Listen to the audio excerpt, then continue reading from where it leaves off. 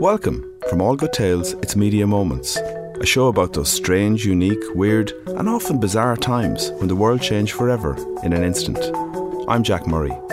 In this episode, we look at the power of live television on a night that Tommy Cooper took to the stage for the last time. Here's a media moment that changed the world forever.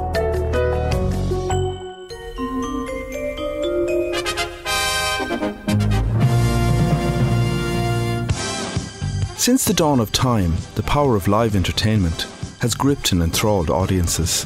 It's the connection, the energy, the excitement, and the feeling of being tuned in that transfixes people. Anything can happen, and sometimes anything does. This moment is about a live event. It was Sunday night, the 15th of April, 1984. Millions tuned into ITV to watch the hit variety show live from Her Majesty's. The show was broadcast from a small theatre in London's West End.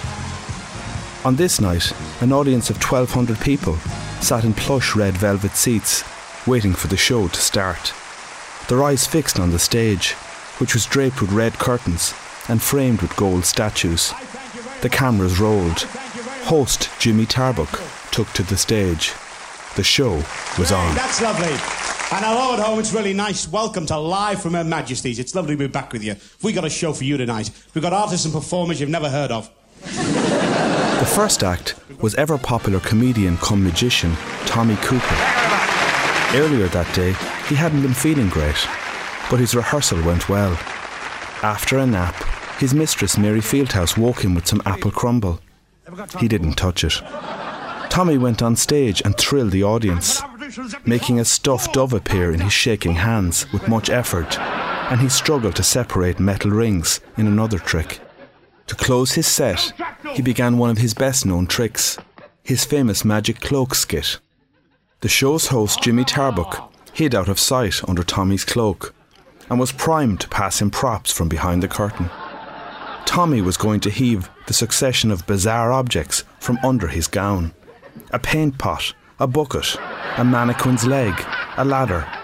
Gradually the objects got bigger and bigger, until finally Jimmy himself would emerge, complaining he couldn't fit any more through. On this night, Tommy's blonde assistant helped him put a red and gold Egyptian cloak on over his black tie tuxedo. The audience began to laugh, knowing what was coming. His assistant closed every button right to the ground. The crowd laughed louder. Tommy was ready to start. He looked out into the audience. They laughed. Then his head dipped slightly, and he fell back towards the curtains, landing in a sitting position on the floor, his knees protruding through the shiny red cloak as he huffed for air. The audience laughed and cheered even louder again. His assistant looked back and smiled at him as she moved the microphone aside. Next, Tommy slumped back, his famous fez hat landing on his face, as a hesitant hand of a crew member popped out from behind the curtain before retreating once again. Guffaws and cackles erupted once again as Tommy made snore-like sounds on the floor. But this wasn't part of the act. Suddenly the orchestra erupted into music and the cameras moved across the audience as the show went to ads.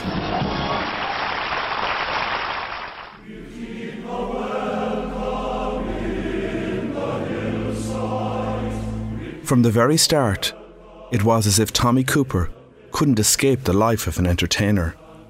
He got his first taste for show business at just 8 years of age, when his aunt brought him a magic set. Young Tommy was hooked and spent hours perfecting his tricks. Thomas Frederick Cooper was born in the small mining town of Caerphilly in South Wales on March 19th, 1921. He lived there with his father, a former sergeant turned coal miner, and his mother. To escape the smog-polluted air of Caerphilly, his father took a job in Exeter. They moved there when Tommy was 3. This is how he picked up his distinctive accent, a lifelong trademark.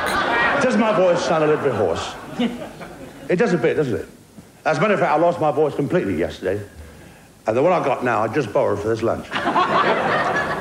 After school, Tommy became an apprentice shipwright. But in 1940, Soon after the war erupted, he was called to serve in the army. During this time, he was stationed in Egypt and became a member of the army's entertainment party. It was here that his voice as an entertainer emerged, and he developed his unique act of magic tricks interspersed with comedy. One evening in Cairo, he began a joke where he was supposed to wear a pith helmet, but he had forgotten the prop. Instead, he borrowed a fez or tarbouche hat from a passing waiter. After that, it became part of his signature.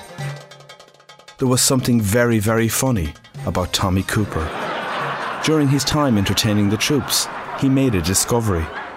Despite his love of magic, he realised that when he botched a trick, he always received a better reaction.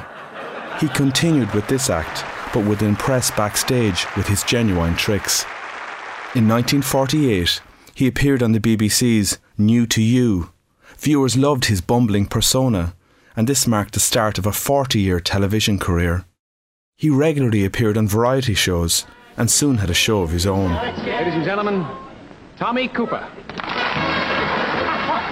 I was sunbathing this morning, and I was lying in the park, and a little boy crept across to me, and he poured something all over my back.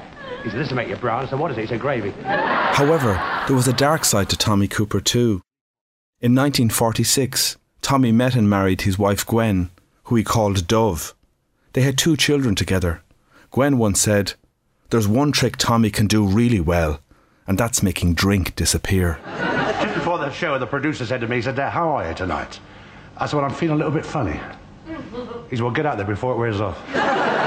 Tommy initially drank to give him confidence for the stage, but by the mid-70s, it had become a heavy habit. Jimmy Tarbuck recalls Tommy's serious side. He didn't like people laughing at him all the time. I mean, I remember we played at a golf club and he said to the steward, "I'll have a gin and tonic." I can't do impressions, but it was something like that. And the fellow went, "Ha, yes, Mr. Good." He went, "What are you laughing at?" Tommy's drinking began to seriously affect his work and family life. At home, he hit his wife. While on stage, he became unreliable, often messing up performances unintentionally and sometimes not showing up at all. Bob Potter recalls booking Tommy for shows at his club. I used to prepare myself for Tommy Cooper to arrive. Try and get some early nights in before Tommy comes, because I know directly Tommy comes, there's no sleep. He wanted to be anywhere where he was enjoying himself. If he could put his hand out and drink what he wanted, and he could give you a drink when you came in, whatever you wanted, that was his pleasure. It was a social part of his life. Tommy was also a heavy smoker, smoking up to 40 cigars a day. He suffered from many ailments, including chronic bronchitis. However, after suffering a heart attack while performing in Rome in 1977, he cut down on both his drinking and smoking. When Tommy cut down, his performances improved, but he never stopped drinking. One night on an appearance with Michael Parkinson, he forgot to set the safety catch on a guillotine trick and would have injured Parkinson if it weren't for the intervention of a floor manager.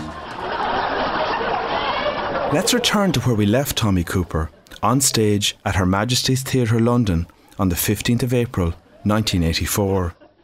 He had been in the middle of his magic cloak trick and he had stumbled back on the floor. His fez hat landed on his face. After initially thinking he was playing for laughs, they realised this wasn't in the script. Something was wrong, very wrong. Onlookers, including his wife, who was watching on TV at home in Chiswick, and his mistress Mary, who was standing in the wings. The show's producer cut to an ad break. They quickly dragged Tommy's heavy 6'3" frame behind the curtains. Everyone suddenly realised it wasn't a gag. Tommy had had a massive heart attack and wasn't responding. But the show was live and had to go on. Jimmy Tarbuck introduced the next act with Tommy's size 13 shoes protruding beneath the curtain's gold fringe. It was a live television show and they administered the Kiss of Life. And he was there while the next 2 acts were performing. Then a commercial break came in. Les Dennis and Dustin G went on next, doing impressions of Coronation Street's Mavis and Vera, while in the dark behind the curtain, they were making desperate attempts to revive Tommy. Hey, Mavis, you all right, kid? I don't really know, Vera. It wasn't until the second commercial break that an ambulance took Tommy to Westminster Hospital, where he was pronounced dead on arrival. His death wasn't officially reported until the next morning, but the incident was on the news bulletin immediately following the show. Fellow comedians have been paying tribute to the late Tommy Cooper, who died after appearing on stage at a London theatre. Tommy Cooper died as he lived, making people laugh live on stage. He was a master of the fine arts of live performance. He knew the secret. Anything could happen. Really, anything could happen. And his death, live on air, proved that sometimes anything does.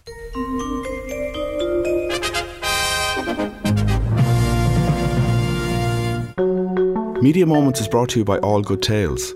There's only one way to resonate, and that's with a story. If you need to connect with your audience, we can help you. We help people tell great stories through podcasts, brand newsrooms, PR, presentations and strategy.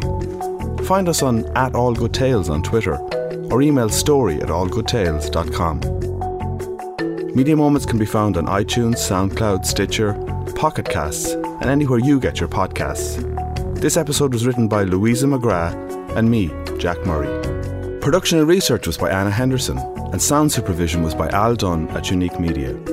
Join us next week when we look at the story of how Ireland's economic fate was sealed when the bankers came calling at our door.